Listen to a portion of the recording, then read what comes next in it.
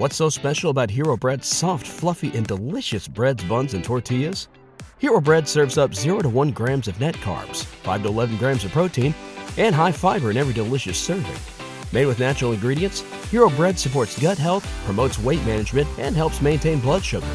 Hero also drops other limited edition ultra-low net carb goodies like rich, flaky croissants and buttery brioche slider rolls.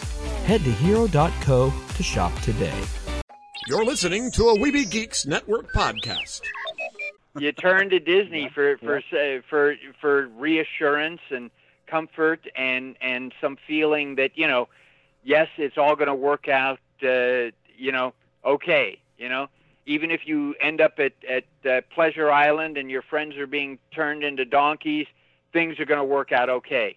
Even if the witch poisons you with an apple, it's still going to work out okay. Another world, another time, in the age of wonder.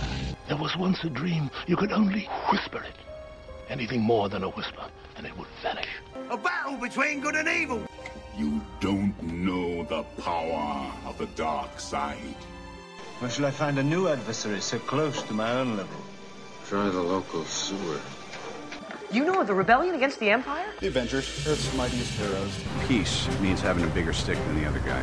One of these days, I'm gonna have a stick of my own. I'm Groot. Welcome to the Neverland Podcast. The podcast for lovers of Disney, Pixar, Marvel, and Star Wars. I'm glad you're here to tell us these things. Please welcome your host, Jeremy. I thought he'd be taller. Yeah, I can fly. All it takes is faith and trust. Well, if it isn't the Star-Spangled Man with a plan, what is your plan today? Up to Neverland!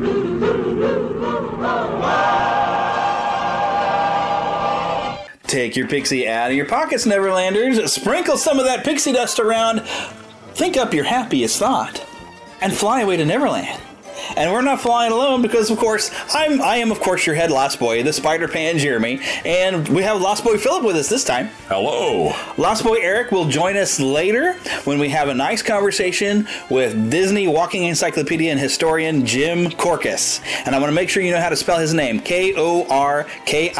I want you to get on Amazon and I want you to look up Jim Korkis. He's got lots of books. They're all good. Go buy you one. Believe me. I will put some links in the show notes. Also, if you go to Theme Park Press, you can find some more of his books. More links to his books. He's even got a new one coming out. I believe he mentioned it a little bit in this conversation we have with him later. We're going to be hearing from him for the next couple of weeks. We sat and we talked with him, and he had so much to share that we ran long, and I'm like, this is all good. I want to share as much as we possibly can of this, so I'm going to share it over the next couple of weeks. A great conversation. You're going to learn stuff that you probably don't know, because that's what Jim Korkis does. He will find out all the stuff, and he'll tell you stuff that you don't know. And he was great fun. So you already heard a little bit of there at the opening of the show. He had some great things to say even before we started the actual show. You're going to love it. Jim Korkis, and also mouseplanet.com. He blogs there regularly every week. I think he said it was on Wednesdays. But go and check out Mouseplanet and go and look at what he writes there. He's just so much knowledge. He's so much fun. You're going to enjoy it. But until then, Lost Boy Philip and I are here. Hello. Hello. How are you? And we have some stuff to cover in Disney news.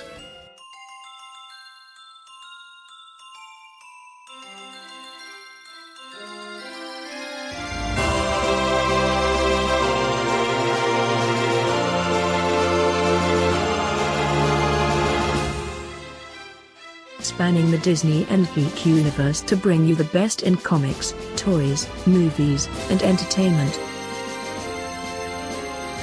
This is news from around Neverland. Okay, so, and I pulled this up on my phone. As you notice, the sound quality is different because we're sitting over at Phil's house. And of course, the other recordings, of course, I did over our Skype thing, and I got to pull everything back up. I don't feel I'm as organized as I normally am, folks, but I got everything here. The big ones, of course, that we want to talk about is we learned something about Star Wars Galaxy's Edge. Okay, so you know about Rise of the Resistance, right, Phil? Oh, tell me all about it. Rise of the Resistance is... this is where we were looking at the ride vehicles before. Remember, they're trackless. Yeah. You're going to get to have an experience of escaping from the First Order. But we have found out It's going to be 28 minutes long. Oh, my goodness. Yes. Now, normally with a long ride, people say, oh, it's a great way to take a little break and relax and take a little nap for 28 minutes or something, like somebody's certain energy adventure. But holy cow, I think you're going to be in for it. But it says the ride has 18 ride show areas and a lot of special effects. Wow. So there is a lot of new information, and this was all from a Blogspot here article that we shared this week. Something else very, very cool. How long have you been married now? Oh, let's see, 10 years. 10 years? So that's about a good time. It's about time to renew your vows, maybe. Oh, maybe so. Well, I tell you what, there is a thing on Omaze about you could win the ultimate Disney fairy tale wedding or vow renewal, which I'm thinking I can renew my vows. I've been married 16 years? How's he? It'll be 16 years ago this June. Yeah, this May. This May, yeah. It was almost. I'm coming up on 16 years. Wow. But if for a donation going to Give Kids the World through Omaze, you could win a fairy tale wedding at Walt Disney World Resort. And they're going to let you set this up around Beast's Castle. Oh, that's awesome. Yes, after hours, of course, in front of Beast's Castle. Exclusive reception inside the Be Our Guest restaurant. Cool. You get the Magic Kingdom Park then all to yourself after the park is closed. Oh, that's great. World-class food and beverage, unique entertainment, sunrise photos in front of Cinderella Castle. Oh. So sleep all day, so you're going to be up all night. Oh, yeah. And, of course, a wedding that you and your guests will never forget. To renew your vows or to get married in the first place. But Give Kids the World Village is an 84-acre nonprofit storybook resort that's near Central Florida's most beloved attractions. Critically ill children and their families are treated to a week-long, cost-free vacations, complete with accommodations and, of course, villas, transportation, attraction tickets, meals, everything. That's been going on since 1986. I've had a link on NeverlandPodcast.com where you can donate to them, but if you donate through Omaze here, and for like $10, you can get 100 entries. $25, 250 entries. So you can buy some entries of however much you want and try to win this. I know I'm going to do it. Awesome. I know Heather's been saying we ain't got the money, but hey, it's time to renew our vows. We've been married a long time. She may have forgotten her vows. Remember, she had issues with Obey. There's a whole story in there. A joking story. Yes. We had some fun with her on that one. I was actually the minister. That was the first wedding that I did there. Yeah, we launched on a whole mission. Yeah. Mission. I don't know if it's the right word. Yeah, an adventure. So now I found this article on CNBC that mentioned that, and here's the headline. It says Disney is already losing over $1 billion in streaming, and its Netflix competitor has yet to launch. So basically, they're saying that their stake in Hulu and its ownership of BAMTech led to a loss of more than $1 billion in the latest fiscal year. Hulu apparently not doing well. Direct-to-consumer losses should continue to surge as Disney ramps up Disney Plus, its new streaming service. I have a feeling Hulu eventually will be shut down and it'll be all moved, whatever they keep, to Disney Plus. So, I mean, they're saying there's going to be basically a loss because of the Hulu investment, and also with BAMTech and a lot of the things that they've acquired through this Fox acquisition. So, I mean, there seems to be like a loss, but once Disney Plus launches here late in 2019, I have a feeling that's going to go in there because, I mean, Netflix is spending money right now making original programming. Disney has a bunch of programming already made. Yeah. I mean, if they launch all the classic movies, classic Mickey Mouse cartoons, Disney afternoon stuff. Not to mention their Marvel, their Star Wars, all these things. Now, also, as far as Hulu goes, their WWE stuff, which will be probably leaving within the next year or so because their little contract is coming close to an end, and WWE could put their stuff right over on their programming. Yeah. So I personally, even though we get Hulu myself, I think through Sprint, I get a free account. I might end it and go with Disney and with the WWE and with the Netflix and with a couple others. I wouldn't mind trying out the Disney, I must say. Yeah, and I find I really don't watch much Netflix. Hardly anymore. I personally do. Stranger Things 3 I'm looking forward to. The only reason why I really watch Hulu is to watch some of the Disney stuff, to watch the wrestling, to watch certain things, and I would have no reason to continue to watch. Yeah, honestly. So I do not mind closing down my Netflix account to get Disney Plus. Yeah, well, there you go. I will spend my entire time just watching Mickey Mouse cartoons or something. Oh boy! I will watch some Donald and I will have a good old time. So not a big deal. But okay, so we've heard the Jurassic Park water attraction over there, I forgot what they called it, over at Universal was going to get an update. Oh, good. Because good ride. they're going to make it like a Jurassic World type of thing.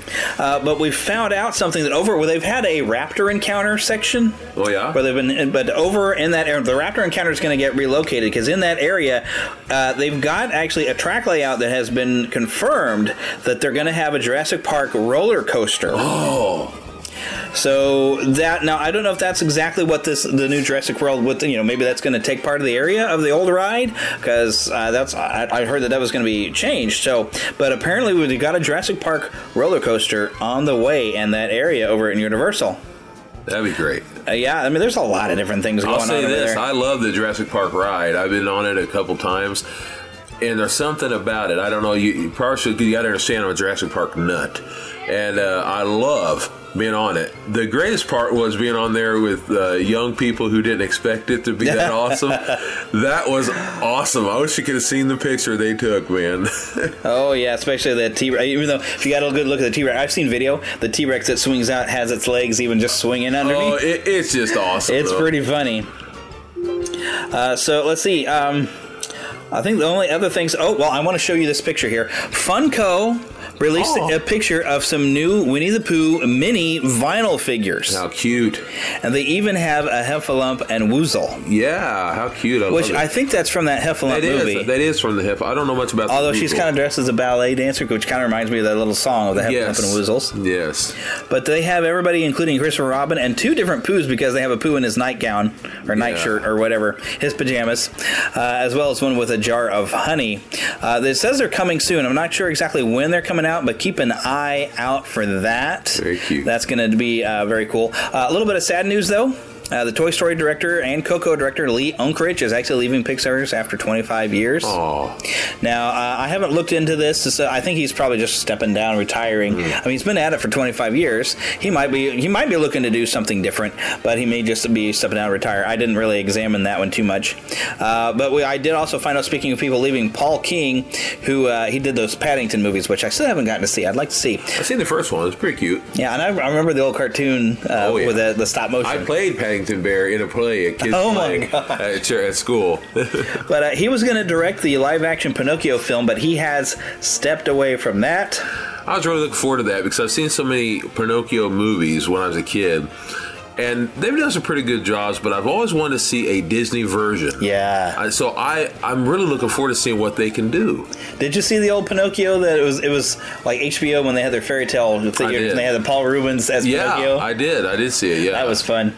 Pee Wee Herman Pinocchio. Speaking also of Funko, there's of the Jedi Pop vinyls.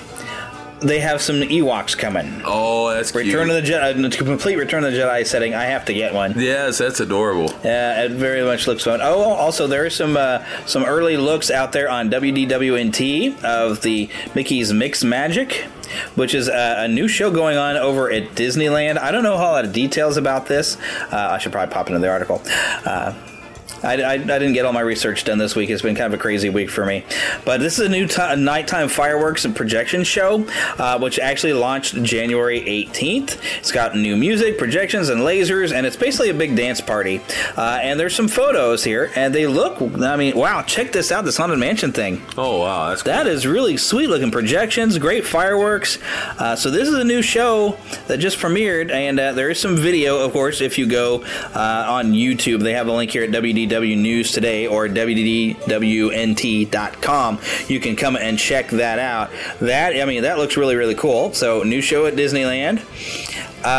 Also, this was kind of a hit there. We found out EA was working on a full open world Star Wars game. They have canceled that. And basically, Forbes magazine said that EA is actually squandering the Star Wars license. They don't think they're doing a very good job of it. And a lot of fans would back them up because those microtransactions with Battlefront. Because I have Battlefront too, but I'm not doing these microtransactions. I'm not playing around with that. Yeah. But the way they've been handling it's not been well. There's been a few mobile games that have been all right, but mobile games you expect those microtransactions. But even when Forbes is saying that you guys suck at this, as far as business, I think you're down and out for that. The problem has been the way they've handled it, of course, but the fact is you have Star Wars. Something you can easily do and make into a great game. I love the original Battlefronts, and I have bought the old these classics. Was great. I have been waiting for new ones. They finally have made them, and they've not done very well in my opinion. But graphically, it looks great. Gameplay is pretty fun in general. One of the things I hated about it, and I love the Battlefronts, and I think you can do a lot with them, but I didn't like the fact that you will have this huge scenery, this huge playground. And then you'll try to fight somebody, but you'll step outside of where you started, and you're suddenly in this white area dying. I'm thinking, come on. For stepping outside of a zone. Yeah, this is Star Wars. If they would put some sort of natural wall type of thing, like on Hoth, you can have mountains. Yeah. Mos Eisley, just have walls there. There's so much that can be done with Star Wars. If you can't do that right, you got a problem. Yeah. That really bothered me with Battlefront 2, that you'd want to explore the Rebel base on Hoth or whatever. Not the Hoth one. Wow, my brain just went out. Because I remember we played that the first time I was playing it. We played it on Yavin. Yavin, yeah. On the moon there, Yavin. We went, and you'd want to go inside the base, and it was fully open as far as you could see. But as soon as you cross a certain boundary line, hey, you're going to die in 10 seconds if you don't get back into the battle. And sometimes you can't go back because you fell down somewhere. Yeah. You might slide down a hill. You're stuck. You're going to die, and that's been a big problem. Yeah. And there's ways they could have put up natural boundaries that would have kept you from wandering somewhere they didn't want you to go. Beyond that, it's a good game, but it would have been more exciting to be able to run around inside the base. Yeah, it's limited. And heck, even inside the Jabba's palace, it's such a maze that that's limited. That's kind of hard. I mean, it'd be fun with a group of people, I suppose. But some bit of good news: Animal Kingdom has a new Maasai giraffe calf. Oh, I love giraffes. It was born this past week. There's a picture up here on our Facebook page, which, by the way, did you know the Neverland Podcast has a Facebook page, a Facebook group, and a Twitter page at Neverland PCast. You can find all these links at neverlandpodcast.com, where you'll also find links to our Patreon page, because I do depend upon your support. I have 2 different levels of support, just $1 a month, and you won't have to hear those ads at the beginning of the show. You'll get your own RSS feed. $5 level, you will get exclusives. In fact, I'll work on an exclusive. You'll get to hear the entire Jim Korkis interview in one go on the $5 level. But for the rest of us, I'm cutting it up in little half-hour bits, and including the bits you're going to hear another bit when we go to the trailer park. Oh, happy birthday, Popeye, 90 years, by the way. Oh, here in the land of weird, People.com from People Magazine, and here was the headline. It said Disneyland is opening its first ever family-friendly brewery. They said it sounds magical. I think it sounds weird. You have a bar and you're bringing kids in. Now, granted, this could be like, because you go to Applebee's or Chili's, there's a bar in the middle of it, but it's primarily a restaurant. And they do talk about it, it's opening on January 16th, the Blast Point Brewing Company. So it's open now. It's open now. But it's not, it's going to function. It's going to have restaurant stuff. You can go and order food. 4,000 square feet glass enclosed bar restaurant, and an additional 3,000 square feet outdoor beer garden with cabana style seating, and tap room seats for up to 220 people. Now, and it's supposed to be a family-friendly brew pub, which is going to offer 50 styles of Blast Point's beer across 100 tap lines. This is a bar, and they're saying family-friendly. Bring your kids to the bar. I'm sorry, I love Disney, but what the heck? I mean, okay, this would be a good thing to open up, but don't market it as family-friendly. Bring your kids to the bar. I mean, it's one thing if you market it as a restaurant with a lot of different alcohol available, if you market it as a restaurant, but when you're calling it a brewery and your marketing is with your bar taps, no, you don't bring your kids to a bar. What the hell kind of alcoholic do you think you are? Pardon my French, but what in the world? That just bothers the heck out of me. It says, executive sous chef Joey Lerma says the food will be a mix of Southern California staples, including popular dishes such as Baja-style fish tacos and a house-made pretzel with beer mustard, in addition to gluten-free and vegetarian options, and beer for the kids. How about that? It didn't say that, did it? No, I added that in myself. Open 7 days a week, starting from 10 a.m. to midnight, because, family friendly at midnight. And I think I just found an article that may be confirming Yes, People Magazine actually says Mickey Mouse ice cream bars have arrived in stores to bring Disney World magic to your home. I haven't seen any yet, but it's supposed to be coming in February. Awesome. In February, you can get a Mickey bar at the grocery store. I love those. I've never had one. Well, now these are family friendly because there's no beer in these. Calm down, my friend. Sorry, I can't help it. It's stupid. Down. I agree, but the original Mickey Mouse bar was different than these. These are the ones, and they're great too. These are the ones that are dipped, kind of like what you get at the Sonic or the Dairy Queen. Couldn't think of the name, I don't know why. But these are great. They're dipped in chocolate and they're wonderful. I can't complain. Basically, it's an ice cream bar. It is. But it's shaped like Mickey. Exactly. How can you complain? We got to bite the ears off They're out. Yeah. That's what you always got to do. Bite the ears off. Got to be first, folks. That's right. But the fact of the matter is the original ones were different. They were like the regular ice cream, little ice creams that you get, but there was chocolate on the certain parts that were supposed to be like Mickey Mouse's ears and all that, and it almost looked like a Mickey Mouse hat. That's the way it was shaped. And then you also in the middle there you'd have these little eyes and the mouth. Oh, yeah, kind of like what you get from the ice cream man. Yeah, that's how it looked, but it was really good. You can look up. I think you might still be able to get those. Maybe, but that's how it. Maybe from the ice cream man. That's how it used to look. I'll have to look at the old. Yeah, pictures. yeah. I got old pictures of me eating them from back in 1982. Yeah. Jumping into, it's supposed to be the rumor mill, but it seems like we've got some confirmation that this is being looked at. What's that? Let me see if I can. I'll read this a little bit more. This is a supervising producer at DCPI Content Media. And it says supervising producer on all animation development and production within the division, currently supervising the reboot of Muppet Babies. This was back from 2017.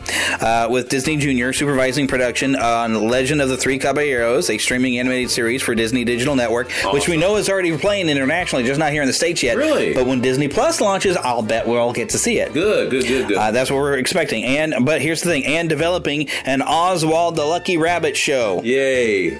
Previous development projects include a 2D, 3D hybrid test for a Cars spin-off series, creating linear and VR content for the Vinylmation stunt team, producing animation for VR Battlesaurs experience, producing 3 22-minute stop-motion specials for Disney's Club Penguin. So this was like something that had been posted out there, and so people are looking at this and say, hey, wait a minute, did you say you were making Oswald the Lucky Rabbit as a cartoon? We would think this might be something for Disney Plus. We might get an Oswald series plus a Cars spin-off series. That'd be good. That would be pretty cool. I've honestly have thought for a long time, not only Oswald, now that Disney's had Oswald for, Jeremy, how long have they had Oswald? Like not a decade, is it? Oh, I want to say somewhere within the last 15 years. Yeah, because I thought it was around 2009, around the same time as Marvel. Yeah, I guess that's when they made that deal with Universal. Yeah, I thought they traded like Al Michaels. Yeah, they traded Al Michaels for it. Yeah, well, that's an interesting thought. But anyway, I thought that it was around that time because I know that they started getting the in the games and all that. They had Oswald. I thought, wouldn't it be interesting and great if they made a cartoon? I wanted to see for a long time cartoons that had Mickey in it, Oswald, all those characters, like a series. They should. So kids get to know them. They do have some cartoons of Mickey for internet. Heck, Disney Plus wants to get those old Oswald cartoons up there. That'd be great. Yeah, that'd be so cool. I would love to see it. Because now they probably got all the Universal. Well, I guess the ones Universal made without Walt are not that great, from what I've heard. But get some of the old ones that Walt did. Yeah. Because even on Epic Mickey, you could unlock some of those Oswald cartoons, and they're great. Yeah, that'd be awesome. I would love to see. I'd love to see it though. Make a cartoon of you can even call it the old Mickey World or Mickey's Neighborhood or whatever. Have all those characters in that little neighborhood. Yes, that'd be a fun thing. Have them all live together in Duckburg with Scrooge there you go. And We've talked about that kind of stuff. Yes, and have St. Canard as somewhere, Launchpad could own the plane. That'd be a fun little. St. Canard could be, however many miles away. And Launchpad could be doing double duty. They could borrow my old idea where the bad guys could live in Eville. There's so much that could be fun. That'd be a blast. Something else that could be fun. This book is not out yet, but all right. Mike Quinn has been on the show. If you go and you search on NeverlandPodcast.com, you can find where he came on. Mike Quinn was Nine Noon. Anytime you see him in this Nine Noon in a Star Wars movie, it's him. Really? He played it as a puppet in Return of the Jedi, and now he's actually in a full body costume flying X-Wings and these newer ones. Awesome. Also, we found out that he was part of the Dark Crystal. Really? He was the slave master, Skeksis. He's also worked directly with Jim Henson. He was, I think he's mentioned being one of the Kermit's arms at certain points when he was a young man. I mean, Mike Quinn has done a lot of stuff, and he's got a book called Talk to the Hand he's trying to get out. And he loves to teach puppetry. That's great. But he needs to get some. He needs some funding to help going. So he's got a Kickstarter started. So get on. If you go even to our Facebook page, I put a link up there. But if you go to Kickstarter and you look for Mike Quinn, Talk to the Hand, help him fund this book. Yes. I haven't looked at all of his options on there, but go and help him fund this book because it's going to be a good book, and I'm sure you can get a copy of the book if you fund it. Another thing very, very interesting, I found out about that Disney actually has launched some Beauty and the Beast dishware. Oh, cool. You can find out more on the Facebook page. I have a link there. Where the only photo I found was this a glass where it says "Be Our Guest" in this etching. Very pretty. Very, very nice. I mean, I'm sure this is going to be expensive. It'll be nice stuff. Also found out about a mural in Fort Collins, Colorado, paying tribute to Harper Goff. Now, Harper Goff... The look, now granted, we know Main Street USA, the idea of it kind of came from Walt's Memories of Marceline, but the actual look of it came from Harper Goff and his home in Fort Collins, Colorado. And so when Walt approached him with the idea, I want you to design Main Street, and told him about it, he, of course, drew from his memories of his home in Fort Collins, Colorado, so the look of it in Disneyland is from Fort Collins. But there's a mural in Fort Collins of Harper Goff, which is very, very cool. Now, I actually, as a side note, I found a job opening through Town Square Media, which they have some radio stations here in Missouri, but I found a job opening for a morning show host in Fort Collins. Yeah. I applied. Good. I hope you get it. That'd be great. I'd have to move to Fort Collins, Colorado, but, you know. And one more, I think this is the last thing I want to get into. I did find there's some video up on our Facebook page about what Disney Infinity 4.0 Kingdoms would have looked like had it happened. There was some ideas of having an Aladdin level where Aladdin and Yoda are kind of teamed up, and you're playing it as a different character, following them on some missions. There were some great ideas, but not going to happen because no more Disney Infinity. But something else, and I'm hoping. Because there's a stage musical of The Hunchback of Notre Dame, the Disney version. I've seen it, yeah. The one this hasn't been released in the United States. I'm not talking about in the parks. This was a full-on musical. Oh, I see. Broadway style, but they never played it in the States. Really? It was only in Europe because the movie was more popular over there. They've never brought it over here. Huh. So I'm hoping they grab some of the songs so we get to hear them. Yeah, I'd love to do that. Because they are now, they have announced that they're going to do a live-action, well, they're calling it reboot, but a live-action version of The Hunchback of Notre Dame. Yeah. And I know a bunch of people are like, oh, gosh, I'm so tired. Oh, my gosh. I'm sorry. People are still going to these. Yeah. Say what you will about getting tired of them. We're still spending our money, and it still seems to be profitable enough to where they keep making these. That's why they don't burn them out. You know. And personally, I'm kind of like, boy, I wish they weren't remaking because I love the original films. I'm still enjoying them for the most part, and I go, of course, mainly to review them. Yeah. But I kind of start to get excited when I see the footage. I will say, I hope they start coming up with some good originals of the live action. Yeah, I would like to see some more original stuff, which they're not doing so great with some of the originals. You know, that Nutcracker film was kind of so-so apparently. I didn't see it because I heard it wasn't great. They tried to do another movie, A Wrinkle in Time, which it was okay. Yeah. It didn't go, but some of their original, I guess it's not original if they're pulling from other novels and stuff, but some of the stuff not remaking their stuff is not doing as well. Yeah. And I think the Mary Poppins Returns showed that Disney is doing a pretty good job tapping into what they know and bringing that back. Yeah. It did have a little bit of that classic Mary Poppins style Disney magic in that movie. So maybe tapping into the old stuff, Disney is learning how to recreate the magic of the classics a little bit.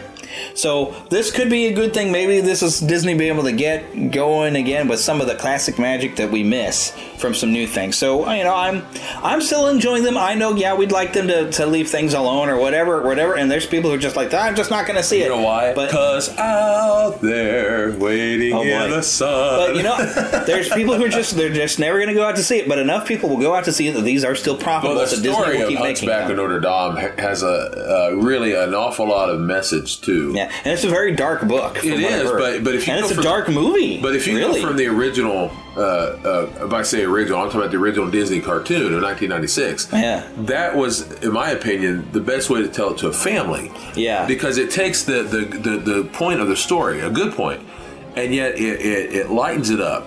I remember some people were at the time when they brought it out were like, no, they should never change. Listen, sometimes you got to change things. Yeah. I mean, let's be honest. The original storytelling of Snow White wasn't so great. The original storytelling of Little Mermaid, she doesn't get the boy.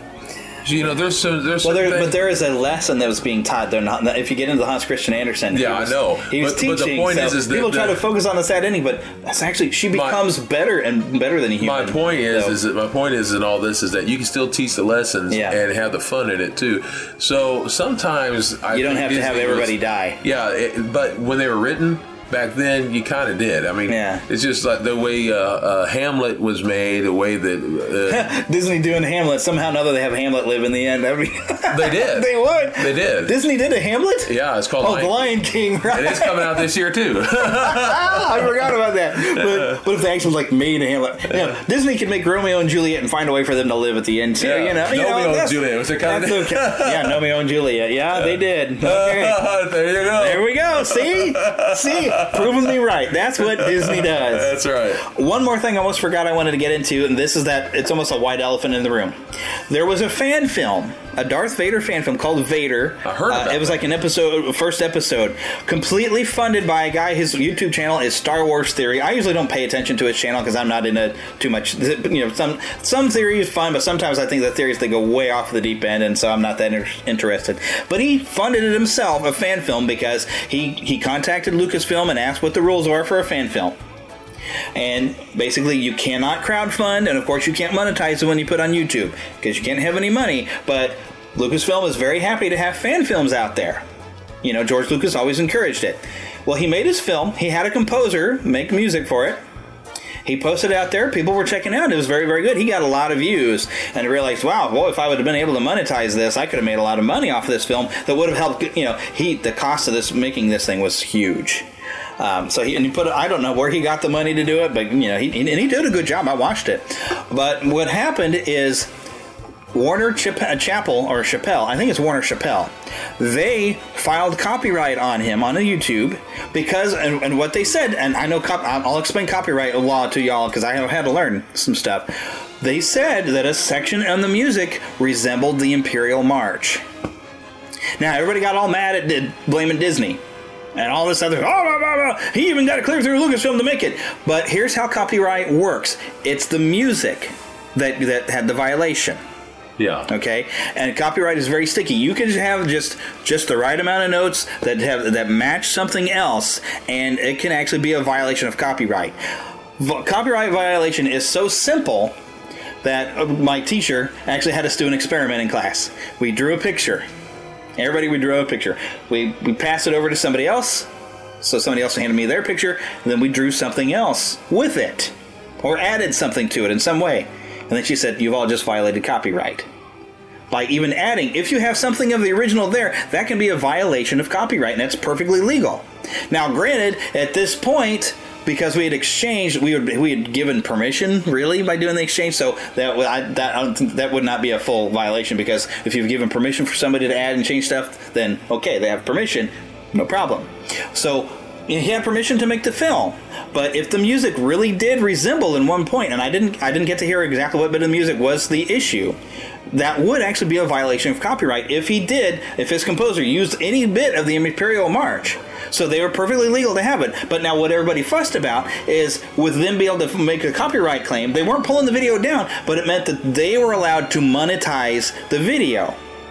And then people got mad because they were able to make money, and he's not. Well, of course he's not. He didn't create the characters. He created a story, and it's a fan film. He should not have expected any money, but why everybody got mad that because of potential copyright claim, that Lucasfilm can make some money through, or Warner Chappell, whatever, that they can make money because of that little bit of music. That is how copyright law works. But everybody wanted to blame Disney. Then the fun thing is, though, Lucasfilm, seeing that this was a problem and a PR disaster, they said, no, just go ahead and remove that claim. It's a fan film. Let it go. So pretty much happy ending for everybody. But people need to calm down. Yeah. Because it was a perfectly legal thing, and this Warner Chappell is one part of a little group, and that they kind of police these sort of things. I mean, if you put something on YouTube, believe me, the Warner Music Group will get off after it, and they'll make sure they get their nickel because you use something. What I respect the whole thing is George Lucas and the people I respect him because in this situation, especially, I respect him as being he allows people to do this stuff. He didn't have to. Unlike CBS, that you cannot make a Star Trek fan film without they went up the deep end. Yeah, I respect Lucas. He knows without the fans, you have nothing. Yeah, he knows that. And he respects us and our wishes. Without them, you don't have what you have. Incidentally, the CBS people are crazy about the Star Trek thing. Yeah, but that was insane. But Roddenberry, on the other hand, he knew that without the fans, you don't have what you have. That's why he wasn't near as crazy about it. It's the companies who produce it, they do, but he didn't because he respected the fans. Yeah. And this show, Lucas was filmed for respecting the fans, and I'm sure Disney was also okay with the decision to say, oh no, remove that copyright claim. But you have these little watchdog things, and Warner says a lot to me because Warner Music Group will eat you alive, and Warner Music Group actually has popped up some stuff where if you have a bit of a Disney music inside of something. I had even some of my video from Walt Disney World had some music from Lion King. Warner Music Group filed the copyright on it. Yeah. So that's the ones you need to be mad at. Don't be mad at blaming Disney. There are these watchdog groups out there that they're the ones that file these claims.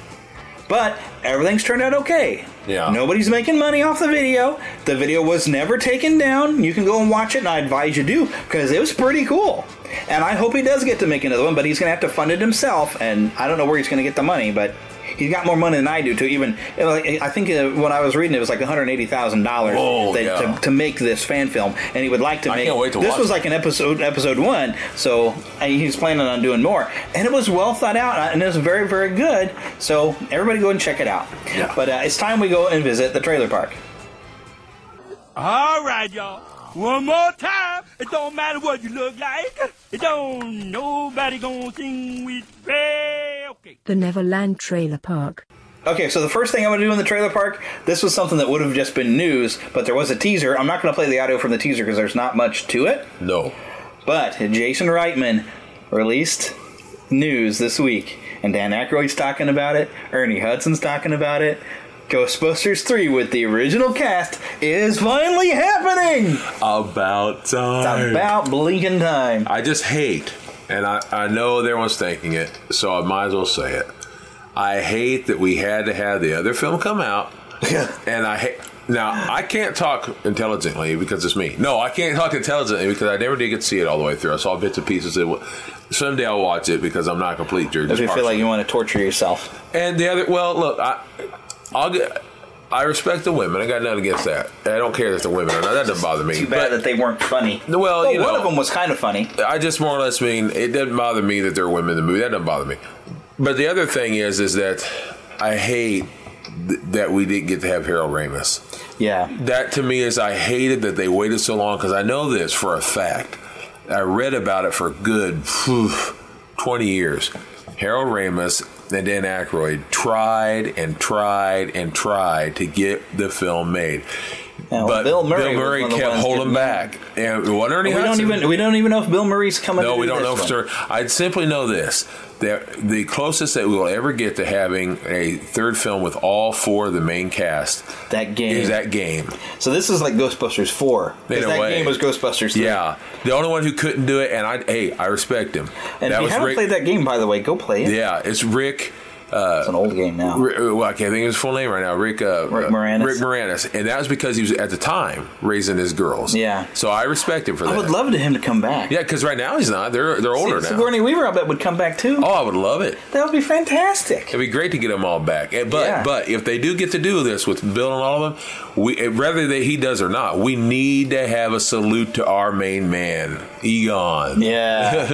And, with this teaser, because this is the trailer park, this teaser showed like this little kind of barn out somewhere in a rural part of New York State, I guess. It reminded me of... and somebody's working with the equipment, fixing it up or something. They got the Ecto-1. What if Egon has a son or a daughter or somebody who's following in his footsteps? It reminded me... Because passing the torch, that's what everybody said, that last Ghostbusters movie should have been about the original characters, not having the cast in there, but them being their characters and passing the torch on to new Ghostbusters. What I wanted to see from that film...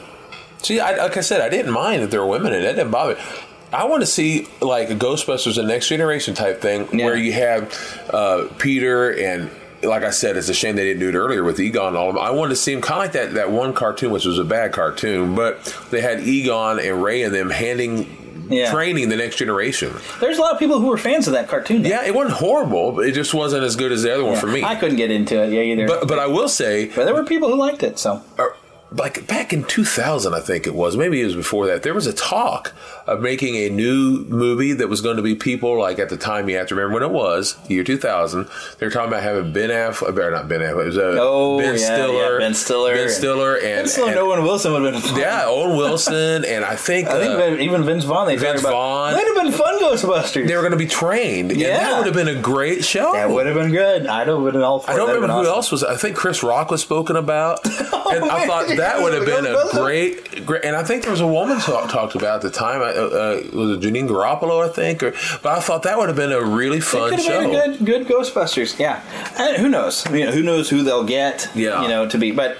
All we know is it's happening. We've got 2 years. Oh, no, not 2. Well, because it's already 2019 already, isn't it? So we've got a year and a few months until 2020 summer to get little bits of information leaked out to us, and we'll find out more. And, of course, fans are going to speculate over everything. Oh, yeah. Give me Slimer. You're going to... Oh, I'll bet so. And I'll bet you're going to have fans that are going to yell and scream and say, this is horrible. They shouldn't just leave it alone. You're going to have it. No. It's all going to happen, but it's coming. But now, okay, so another big deal trailer that dropped this week, and I'm going to grab audio here for the international trailer because there's no foul language in the international trailer. But before I play this audio, I would like to share for you an audio when my conversation with Jim Korkis when we were actually talking about the original Spider-Man Homecoming. But Homecoming was so insulting to me, and I even bought it because I thought, well, maybe I just need to watch it a second time. And why did you find... I'm not disagreeing, but I'm always curious about other people's perspectives, even if it's things that I already know. What is it that you found insulting about it? Well, the number one thing is the character of Michelle, which the only relatable character to the comics I could find is the character that popped up later, and she's just the same way of being very annoying and really cranky as was displayed in the movie. Mm-hmm. So I figured, okay, that must have been the inspiration for this character. The final straw on her was when they said, oh, my friends call me MJ. I was like, no, this is not Mary Jane. Thank you very much. No J. Jonah Jameson. Not even a mention of Harry. What I expected to have been Liz Allen turned out to be Liz Toombs, which, I mean, I appreciate in Spider-Man. It's always nice to have the villain somehow or another personally connected. So I appreciate they went that direction a little bit. But it just... Well, I think their belief, and again, I'm just guessing, I haven't read anything about this, is, my gosh, we've had so many Spider-Man films, we've got to, try a different perspective. I don't think that always works. Yeah. Especially Flash Thompson, instead of being the quarterback, is now on the academics team. But he's supposed to be like... big as an ox, strong as an ox, and about as smart as one, and then he's on the academic team? Right. No, listen, I grew up reading those comic books as well, too. I'm a big comic book collector. In fact, if you dig deep enough into my biography there, you'll see that I wrote for comic book fanzines and things like that, and I was considered a comic historian, and I actually wrote... forwards for several books of comics published by Malibu Graphics, who reprinted some comic strips and comic books and things like that. And so, I'm a huge comic book fan. I not only met Stan Lee multiple times, jealous. I met Steve Ditko once. Jealous. And actually, Steve Ditko was really kind of nice. I thought he, was going to be this antisocial.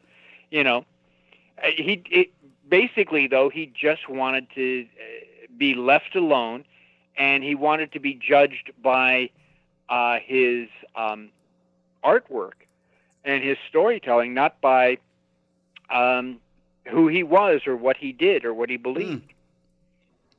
And his artwork was but amazing. I only met him that once. Maybe I met him on a good day, but he was very nice. He wasn't very talkative. But he wasn't, rude or shy or whatever. But one of my great memories. I met Jack Kirby a couple of times, man. and that was terrific. Wow. And again, my great regret, of course, is that I didn't follow up with some interviews. I was a California boy, so I went down to San Diego Comic-Con many times, and I went down as a fan, and then I later went down as a dealer with my friend and former writing partner, John Cawley. We had Corcus and Cawley's Cartoon and Comic Company, where we sold animation cells, and people don't even know animation cells nowadays, and artwork and books and videotapes and things like that. And at one of the San Diego cons, John and I were at breakfast, and Jack Kirby came in with his wife Roz, and I just went over and started talking to him. But again, because I'm also an animation historian and wrote for animation magazines, I started talking to him about his time at the Fleischer Studios, where as a 16-year-old, he went in as an in-betweener, and he was in-betweening for Popeye cartoons and Betty Boop cartoons. Wow.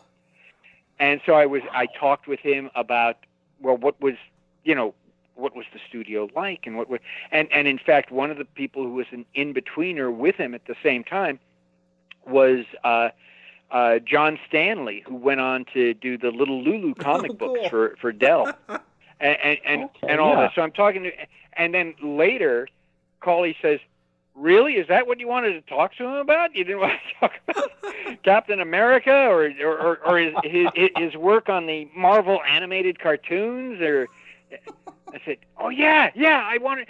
And by then he was gone. Oh man! So I think there's a whole other episode we can have you on to talk about some comic book stuff. Yeah, no, I just love comic books, and there's a real connection between animators, and especially Disney animators, and comic books. Walt Kelly left being an animator at the Disney Studios because the Disney strike was coming. He left and got a job with Western Publishing, doing Dell comic books, and that's where he developed Pogo. Pogo first appeared in comic books for Dell before they appeared as a comic strip. I don't think I know that character. Wow. Well, now you'll Google it and you'll look it up. Pogo the Possum. Pogo the Possum. He was considered one of the top comic strip characters of all time, and being reprinted by Fantagraphics right now. And again, what happened is during the 50s is Kelly turned the comic strip into not just funny animals, but funny animals doing political commentary on Joseph McCarthy and things like that. Yeah.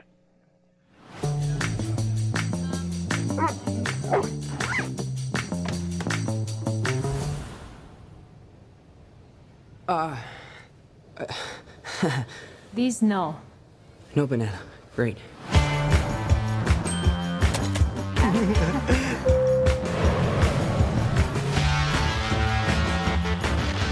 2 weeks in Europe. It's gonna be great. I'm just gonna enjoy my trip, hang out with MJ, be like really pretty. And therefore I have value? No, that's not what I meant. I'm messing with you. I think she really likes me. That's really nice. Really reminds me of when. So nice to finally meet you, Spider-Man. You're Nick Fury. Put some clothes on. Let's go for a ride. I think Nick Fury just hijacked our summer vacation. Awesome! You got gifts, Parker, but you have a job to do. Are you going to step up or not? You're all alone. Your friends are in trouble. What are you going to do about it?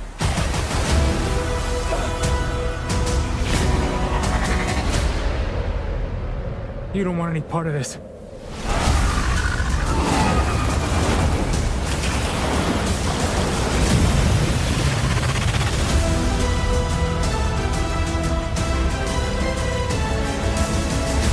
Who is that guy? He's like Iron Man and Thor rolled into one. He's no Spider-Man. What is it with you and Spider-Man? What, he looks out for the neighborhood, has a dope suit, and I really respect him. Sup, loser? All right, so Spider-Man: Far From Home. So now you've heard one of my major problems with that movie is the character of Michelle, who now we see in this movie they're shoving more of her, and I can't stand that character anyway. But she's now the major love interest, and so we're going to get even more of her and her just annoying. Suppose it's kind of like L3 on even Jar Jar stuff that you figure. Oh, I guess that's supposed to be funny. But it really just comes off as annoying. And it doesn't work. Yeah. There's no way to be annoying and make it funny. Just look at Sheldon Cooper on The Big Bang Theory. He's basically an annoying character, but they do it in a way that's funny. But if the character is just, grouchy or however you want to call it. Obnoxious, it's not funny. Yeah. And so I don't like that character. I'm also very disappointed that we were told, we're going to see Hydro Man and we're going to see the Molten Man. And it even looked like we got Sandman. But that's not who apparently these are. These are apparently some illusions by Mysterio. We're going to see Mysterio's face the whole time. I did see a little bit when he's in action. He's got his dome on. But I don't want his identity revealed until later. Yeah. Because if this has been a proper Mysterio, he should be a stunt man or whatever, or, a special effects artist that has been, Spider-Man ticked him off for whatever because he had done something. Spider-Man caught him on it. If they do his origin properly, I do like how he seems to be coming into this. He's pretending to be a superhero, so it seems like he's created the illusions of a big fire, and they're like elemental monsters, not Molten Man and Hydro Man. Yeah. Like I felt like I was kind of told that was going to happen because I was excited about that idea because some little known characters are going to get some space. No, they're not. Well, at least they're getting known for people. At least you're getting to hear about him. I mean, if nothing else. But Mysterio, he's one of those guys who a lot of folks out there don't know of. And we do. Well, they see him that dome head, they'll be like, that's that guy, because they'll know of that. They'll see visually. Mr. Fishbowl Head. Yeah, Fishbowl. Hey, I love Mysterio. Yeah. I always have. And I'm glad to see him in a movie, but I was disappointed in Homecoming. I'm probably going to be disappointed. I'm only probably going to see this because I want to review it for the listeners. And I personally don't expect a positive review from me. And I'm a Spider-Man junkie, but I personally liked Homecoming. I didn't like everything about it, but I loved Homecoming for several reasons. One of them, I like the guy playing Spider-Man. Yeah, I know nothing against Tom Holland. And I can never remember his name. And I'm nuts about Michael Keaton. Yeah. And he was perfect. He was great. I mean, overall, if you look at it just from a movie perspective, it's a decent movie. Yeah, and it's just all the things that they messed up that bothered. What's his name again? Not Jinder Hall. Jinder Mahal. Jinder Mahal. That's the WWE. No, Jinder Mahal. No, the guy playing Mysterio. Jeff Gyllenhaal. Or Jake Gyllenhaal. Sorry. See, you got me all mixed up. You got me mixed up. No, I'm saying Jake Gyllenhaal. Jake Gyllenhaal. He's a good actor. Yeah, so we'll see how he is a Mysterio. I would love still Bruce Campbell. With the old Sam Raimi movies, they were talking about Bruce Campbell playing Mysterio. He would have been good. He'd have been fantastic. But that being said, we got Gyllenhaal. I think he's going to do a good job. Yeah. And I like his costume in this. I mean, because you know who it is. Yeah, they did. I'm proud of him for that. Even the little eyeball things right for the cape. You know who he is. I mean, it's Mysterio. You don't have to guess. But I didn't want to see him without the dome until he gets revealed. Well, not showing up and then he puts the dome on for like a cover. I mean, we'll have to see what they do in the film, though. Yeah. I mean, in all reality, when it comes to this commercial, it might just be that they're trying to sell him, the actor. Yeah, because they want to be able to see. But it's Jake Gyllenhaal. We want to see his face. And that could be what they're doing. But and I still the making it funny of everybody flirting with Aunt May. Those still come off very awkward to me. Yeah, I gotta say. I will say, I thought, and I've said it when they cast her, and I like Marissa Tomei. Oh, I love her, and she might be about the right age. Don't take that wrong. Yeah, she's pretty, but I just I love her as an actress. I like Marissa Tomei and everything, but there's nothing Aunt May-ish about her at all. Although there was some stuff in the Homecoming, I did like that she was worrying about him the way that Aunt May does. She does a great job in it. She's really playing the character, but they were able to go with the angle of hot Aunt May. That was awkward to me. When I think of Aunt May, I'm always going to think of the older woman, Rosemary Harris, in the Sam Raimi one. She was so perfect. I'm always going to think of someone. And Sally Field was made a pretty good Aunt May, too. Pretty good. I liked her. You go a little younger, it's one thing. You go hot, because she's a very good-looking, attractive woman. Yeah. But that doesn't seem like Aunt May to me. It doesn't seem as Aunt May-ish. So you could even go someone who's in her late 50s, early 60s. And well, I think she is she might be in her 50s. She's got to be in her 50s. She's in her 40s at least, her late 40s. I think she's older than. I think she's in her. Because have to look it up. She was in her early college years when I was in my preteen. Well, the first thing I know that she was in was My Cousin Vinny. She got an Oscar. Before that, though, she was That's the first thing I knew. Right before that, she was in Different World. That's right. Yeah. I forgot about that. Yeah, she was in that. Where you coming from? Yeah. Wow. Only 1 year. That was the very first year. Wow, that was a long time ago. Yeah. We're aging ourselves. You are. But yeah, this trailer did not get me excited. Well, it did me because I said.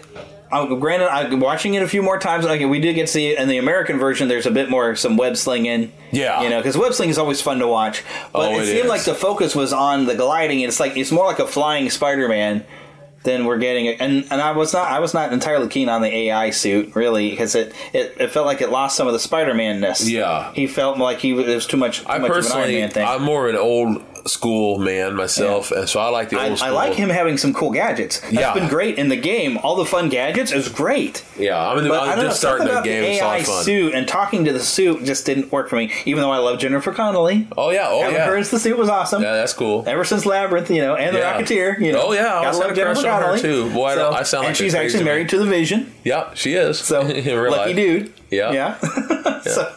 But it doesn't work for me. Well, but I will see this. And don't forget, but I will not be excited. Jennifer Connelly was also in one of the Hulk movies. That's right.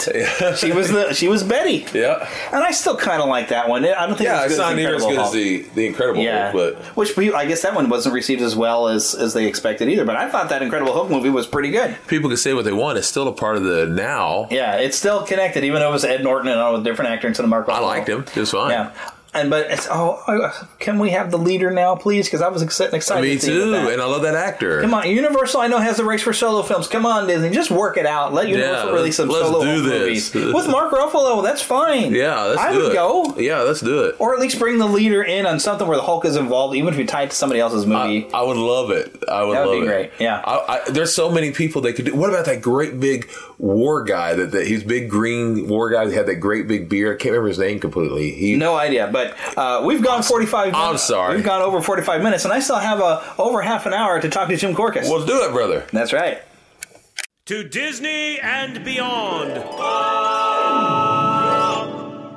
Okay, we have a fantastic guest this week. Now, I'm going to go through a little bit of history just in case some of you out there have never listened to WDW Radio with Lou Mongello, because I know there's got to be somebody out there who's never heard of it. But he frequently has this author on, and I'm telling you, I referred to him and my wife. I was like, oh my gosh, this is like a walking Disney historian encyclopedia. He knows everything. But this is Jim Korkis, who grew up in Los Angeles and has been a frequent visitor to Disneyland, was an original member of the Mouse Club and the National Fantasy Fan Club, went to all kinds of conventions, actually talked to a lot and interviewed a lot of people who worked with Walt Disney, and has written at least 20 books, if not more, has been a freelance writer, a teacher, and was actually a dealer of animation artwork. And aren't you actually like one of the head people at the Disney Archives now? No. I wish I was, but no. Believe it or not, I'm one of those Walt Disney World cast members that got laid off in 2009. In fact, I got laid off the same week as 3,000 other Walt Disney World cast members, and despite the fact that I had won all sorts of recognition, like Partners in Excellence, which is only given to the top 5% of the over 60,000 cast members that work at Walt Disney World, I was given a hearty handshake and told, go explore some other dreams. And again, I hold no hard feelings. I always tell people that one of the reasons I've survived, and one of the reasons I still do some contract work for Disney, is I realize that you can love the Disney brand. The Disney brand are the characters, being in the parks, which can be a transformative experience. And you can love that, but still have some concerns how the Disney business operates. And So actually, one of my best friends for a long while was Disney archivist Dave Smith, and he was one of those inspirations for me to study Disney history, because I was always interested in Disney, and I was always interested in history. You know, why do things happen? And I had a junior college instructor who was a Civil War historian. I had no idea what a Civil War historian was, but I later learned, you know, that's the person who, you know, people go to for reference and for information. And one of the things that transformed my life is he was able to show us in his class that history was not about dates, was not about events, you know, all of that. It was about people. It was the story of people, and not just the generals and the big people. It was the day-to-day people who were doing things, and how all of that together influenced things that happened or didn't happen. And the same is very true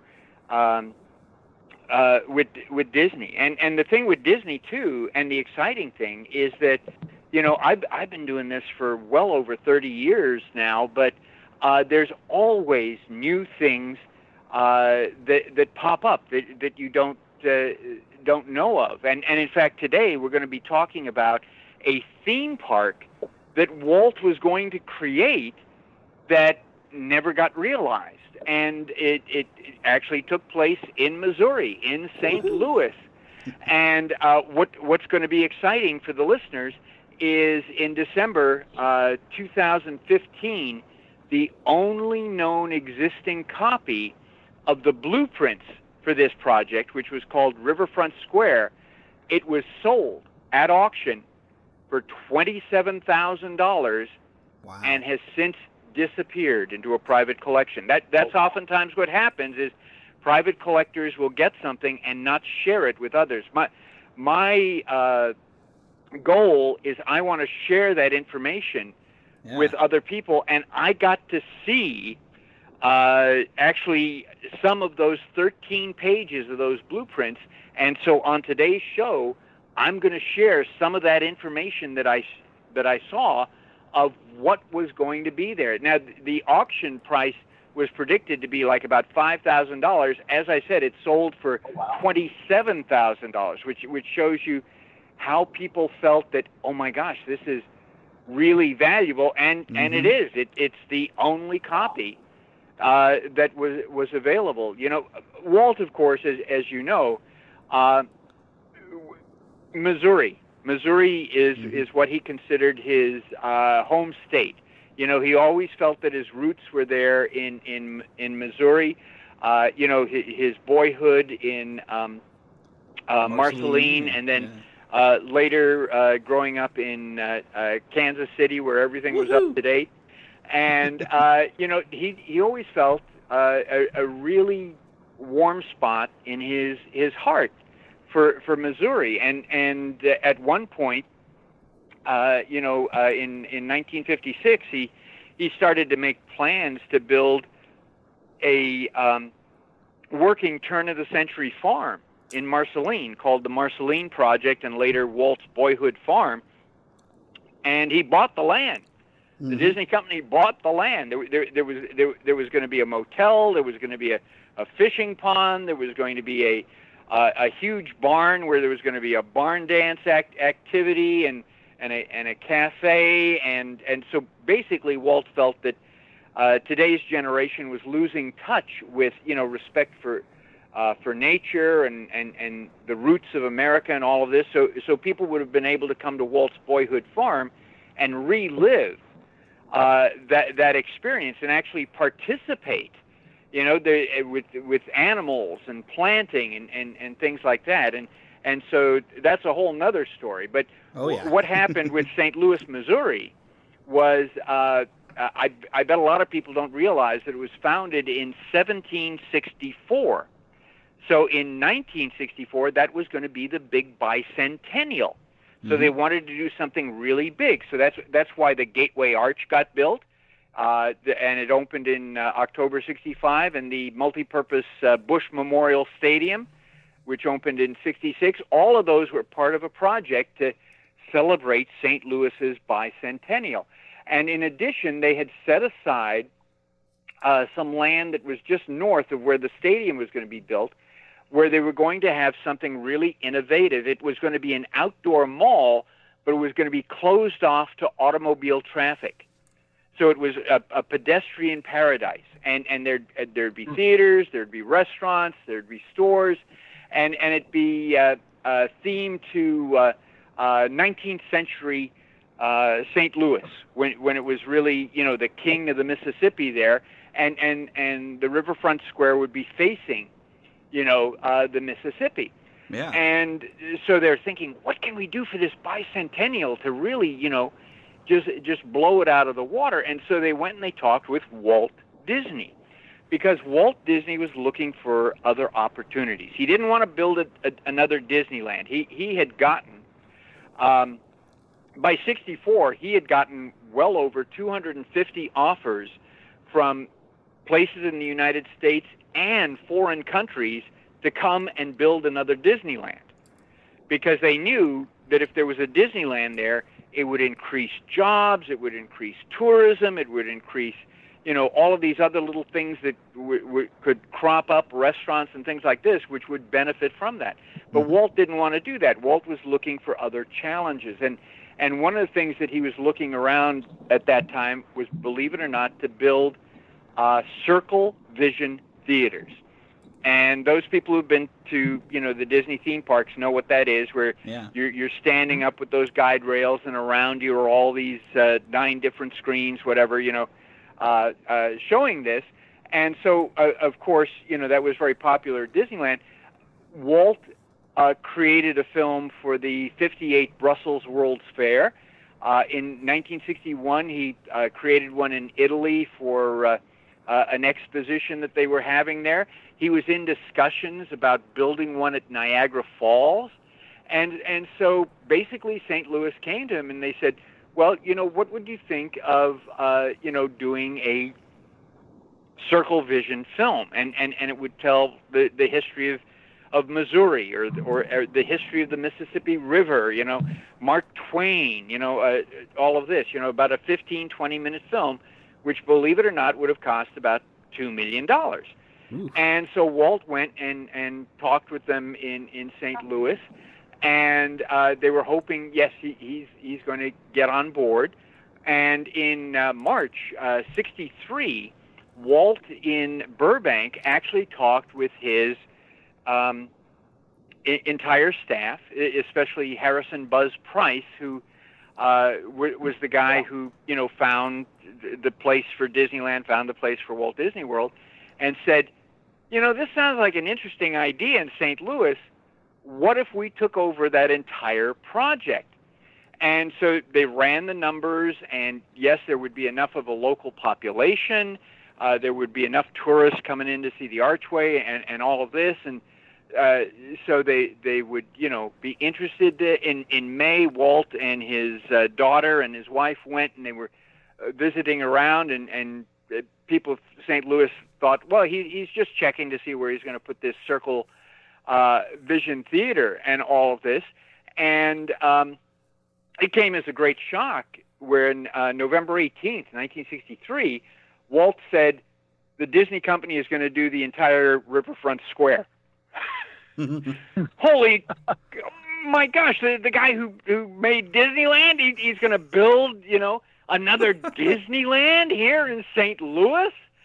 And in fact, at that conference, Walt said he was envisioning things that would make parts of Disneyland obsolete. Wow. That Missouri, the history of Missouri, just so important to him. He was raised on the farm, and he wanted to create a venue that was not just entertaining, but also educational. And but again, the problem was, the challenge was, because at Disney you never have problems; you only have challenges. Right. The challenge was the weather.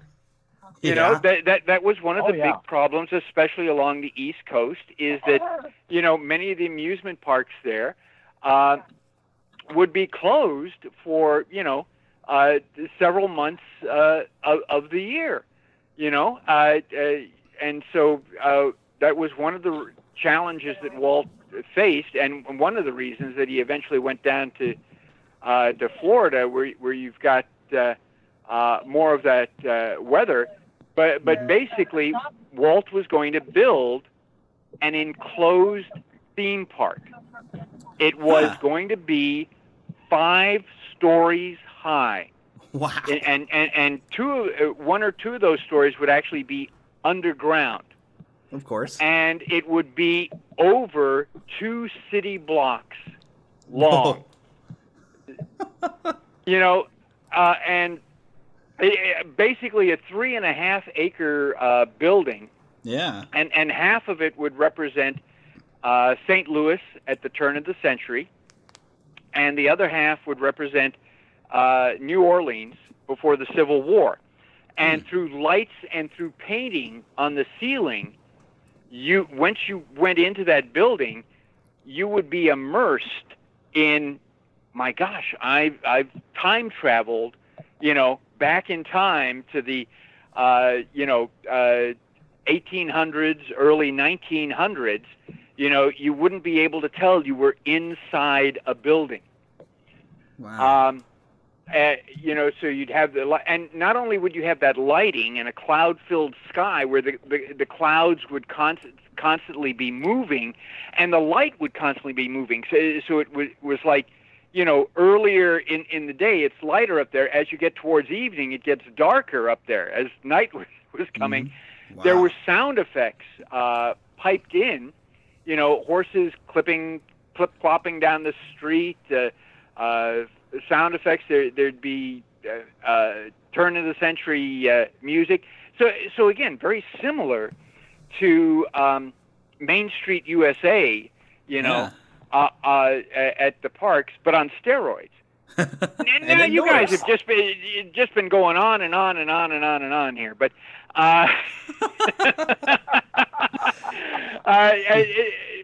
but go ahead. If there's something you'd like to say here before before we dive further, people forget I was a junior high school teacher, so I'm in love with the sound of my own voice, and I'm also just so excited about sharing, you know, all of this information, and I'll bet that most of the people who are listening never even knew there was a project like this. I didn't. Did either of you know of this? I had no idea, and I grew up here in Missouri, and you know, I didn't even know about the Marceline Project until I just happened to be at the museum up there, the Hometown Museum, and I saw some documents about the Marceline Project, and I started having to go like, well, what is this? What was happening here? And part of me almost thought it was something that was maybe the Disney company was doing now, and then I found out, no, this is something Walt wanted to do, and he passed away before he could make it a reality. Walt was in it from 56 to his death in 66. Yeah. He worked on it for a decade. The Disney company bought over 300 acres with options for up to 500 other acres. Mm-hmm. And Harrison Buzz Price did the survey and said, no, you're not going to be able to make any money off of this. And Walt says, just wait till I come on TV. You know, in one of the introductions, I go, next time you're in Missouri, drop by my farm. You know, and Buzz Price said, no, I don't think that's even going to do it because, well, you've been to Marceline. It's not easy to get to, right? It's kind of off the interstate a little bit. There were plans to actually build a 4-lane highway that was going to connect with a main interstate, you know, in order to drive traffic to Marceline, because in those days even the train didn't stop at Marceline anymore. Yeah, but Walt wanted that project so much that he said, "We're going to make it a nonprofit." Whoa! and so when Walt says something that's going to do it, and one of the great things at Marceline, I don't know whether you saw it or not, but up on the wall they actually had Walt's pencil hand sketch of what everything was going to be. There was going to be a buggy train ride. Yeah. There was going to be all of this stuff. And the thing that killed it was after Walt died, of course, there was no champion for the project. Roy was only sort of half-hearted. Walt's brother Roy was only sort of half-hearted about doing that. But once Walt died, everything in the company shifted to Walt Disney World. You know, the most expensive private construction project in the world up to that time. And so even Disneyland was not getting, new items after 67 because everything was devoted to Walt Disney World. And then you take a look at this thing that's not going to make one penny. Right. And then when Roy dies in 71, it's like, that's it.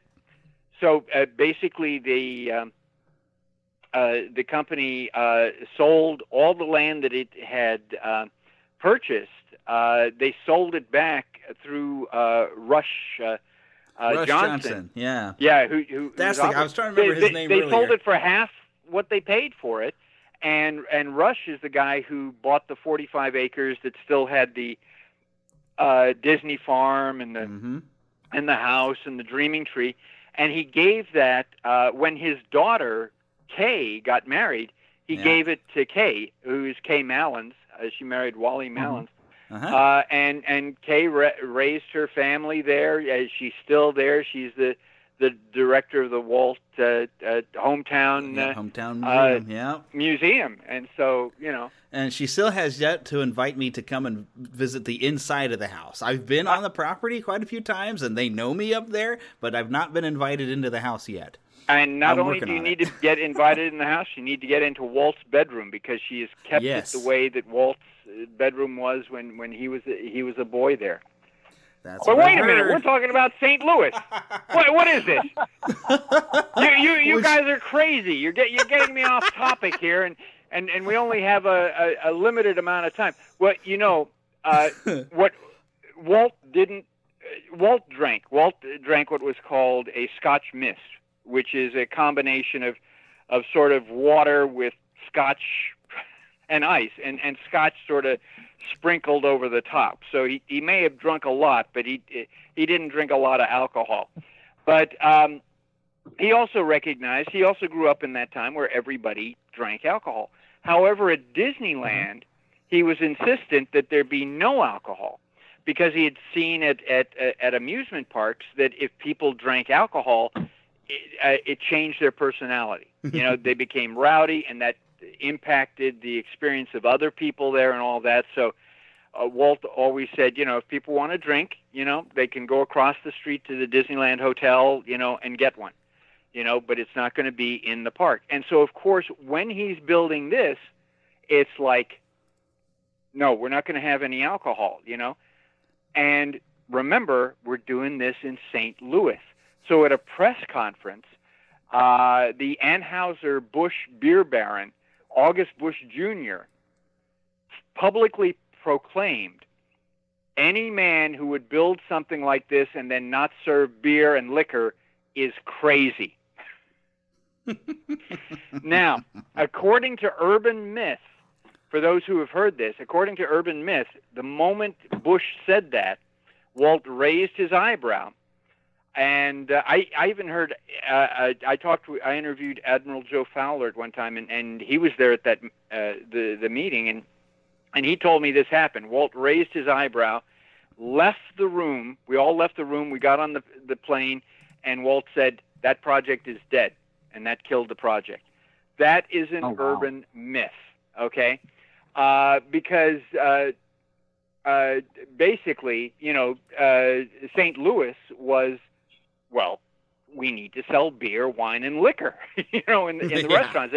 And in fact, that land that was Riverfront Square, Bush was planning on having some restaurants there and bars there and all that. And he was also going to build a Bush museum. I don't know if that ever got built, but it would give out free samples of beer, and so that didn't stop Walt. What Walt did is, Walt walked out, but then he came up with another plan. He came up with a plan that there would be an area that would be restricted to adults only. What Walt proposed, and remember, this is a 5-story high building. He was going to build up on the upper story. There'd be an observation floor. So there'd be picture windows where you could look out at the arch. You could look down, into the Riverfront Square theme park, and there'd be a restaurant, and there'd be a banquet space, and there'd be a cocktail lounge, and you could get beer and wine and alcohol, and you had to get your hand stamped if you wanted to go into the amusement area, so they could control how much alcohol you were having, and you couldn't take alcohol into the park. And St. Louis and Bush, agreed with that. Okay, and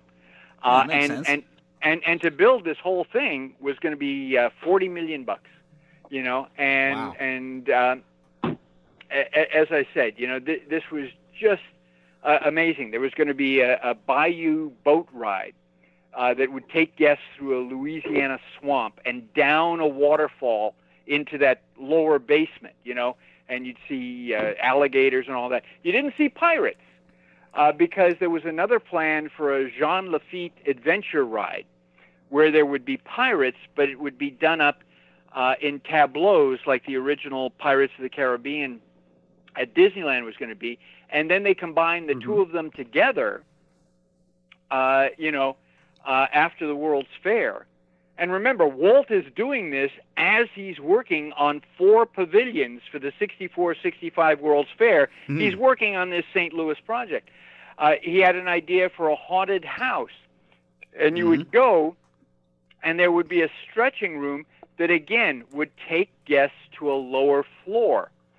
And there'd be a room of illusions, and the ghosts would be themed to Missouri ghost tales. Oh, wow. And there would be one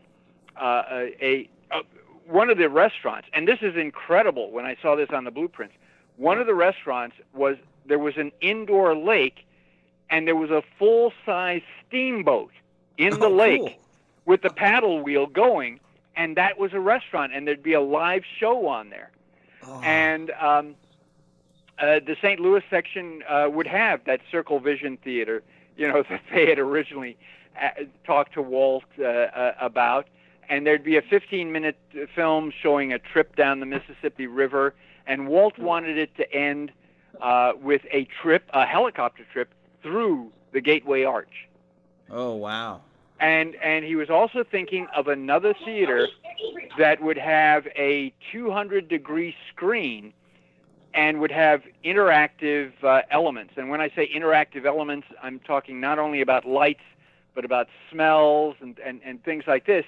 And basically on stage would be the history of Missouri. Mark Twain, Lindbergh's Flight, the spirit of St. Louis, things like that. But these would be audio animatronic figures, and they would be on revolving stages, very much like Country Bear Jamboree. They have those small stages, and you see the character in the scene, and then the curtain closes.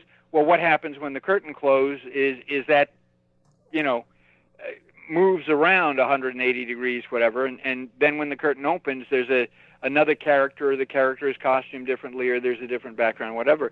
So you would have all of these great figures from Missouri history, Will Rogers, John Philip Sousa, Teddy Roosevelt, local sports heroes, all of that, and they'd be talking to you and telling you, the history of Missouri.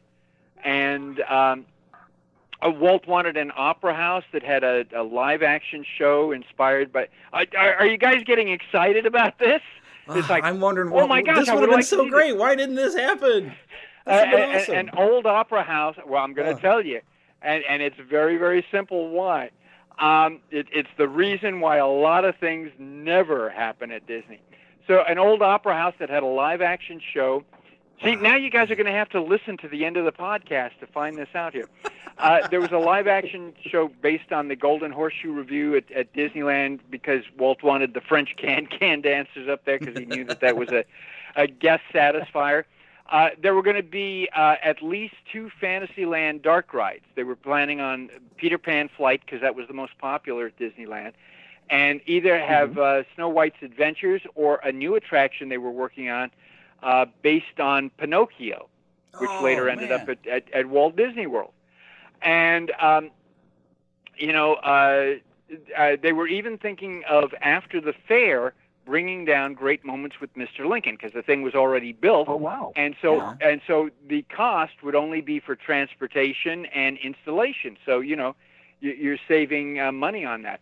There was going to be a Lewis and Clark adventure ride. Oh, man. That would take guests on a boat through the dioramas and audio animatronic figures,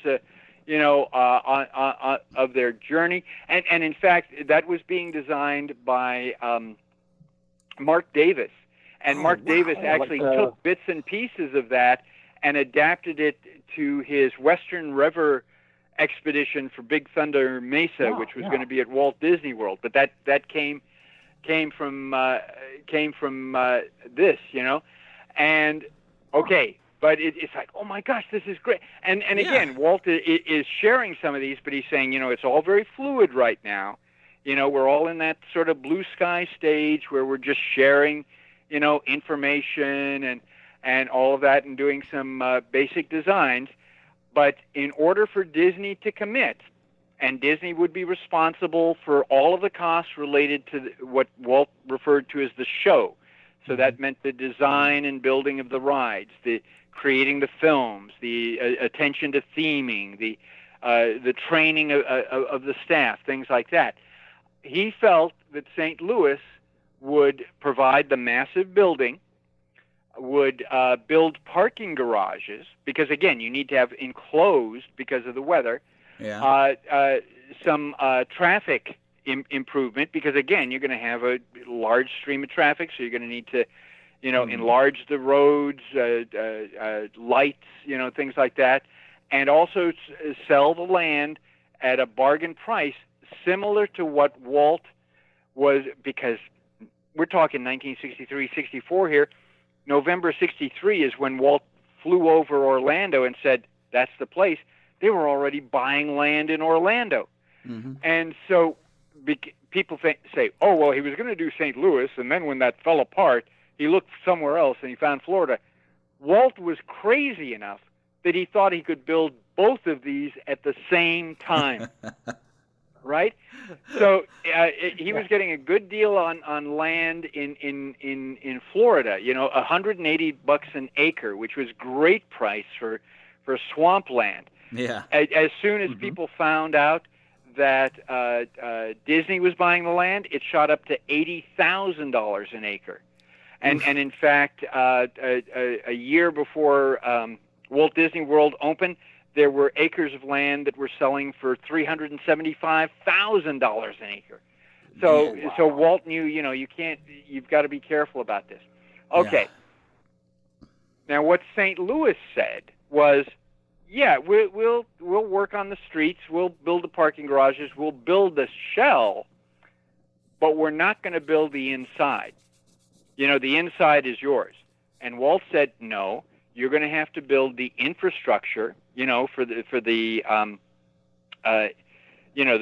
water and the gas and the electricity and all of that. And you're going to have to put up the walls where we want walls so that basically we can come in and we fill up this interior.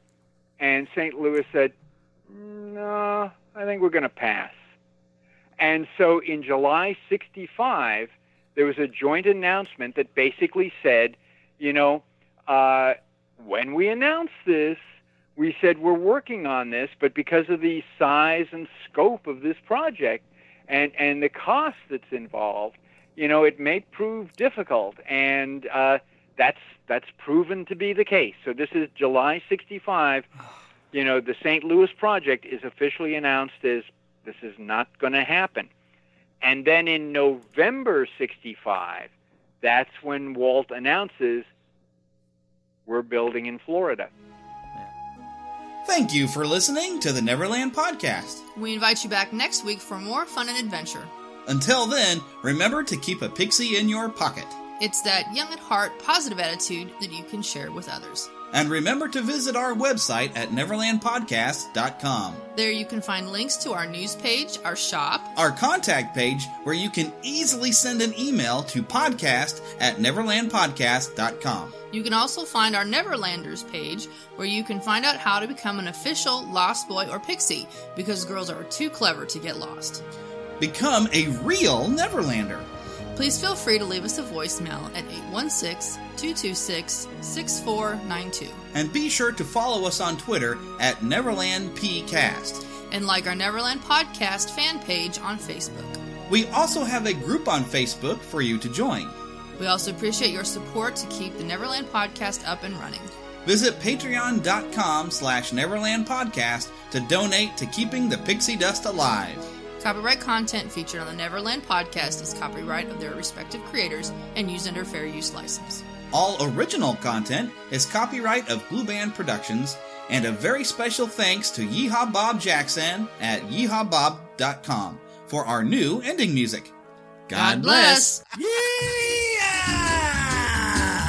Hello, everybody. This is Yeehaw Bob Jackson. Neverland Podcast, we love you. Neverland Podcast, we love you. Neverland Podcast, it's true. Neverland Podcast, we love you. Yeah!